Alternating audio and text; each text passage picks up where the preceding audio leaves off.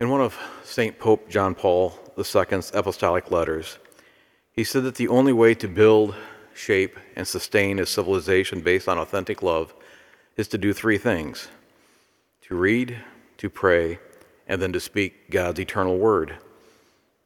In this parable, Jesus specifically states that the seed is the word of God.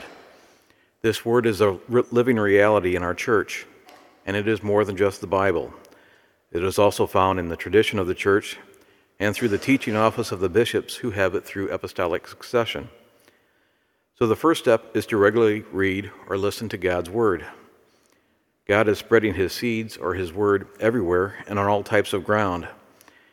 It is not like God is just strategically placing his seeds in certain key areas to have the best opportunity to maximize his investment or his harvest. He is consistently scattering them over every type of ground, all the time, and for everyone. Now, in that ancient world, seeds were expensive and sometimes hard to come by.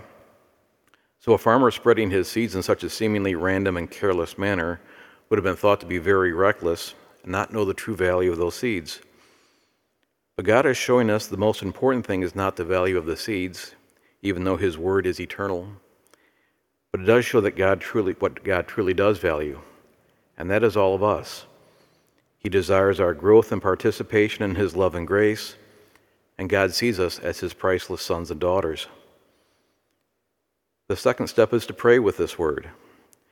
There are certainly times and seasons in our life when the soil of our heart can be so compacted down with sorrow or grief that it is hard for anything to grow. There are other times in our life when we truly desire for there to be fruit, but we let the worries, anxieties, and troubles of our lives choke off anything trying to bloom. Daily prayer with God's word works on the soil of our heart to allow these seeds that we read to take root and to grow.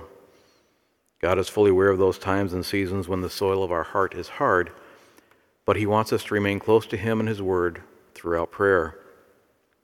So daily prayer, over time, will loosen the ground so seeds can again start to bloom and grow. And finally, we must share the word of God.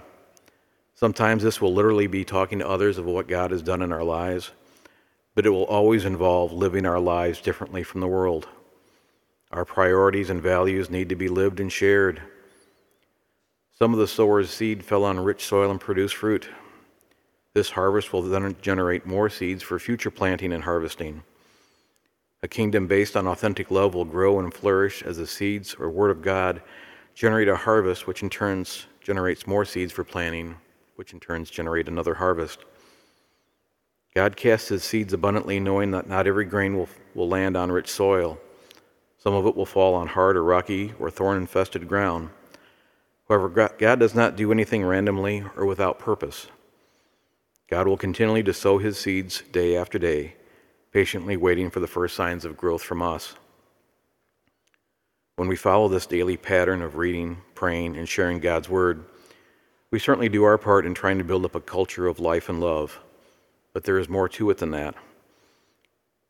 We begin to enter more deeply into the mysteries of our faith, into the inner life of God, his incarnation, passion, resurrection, which led to our redemption.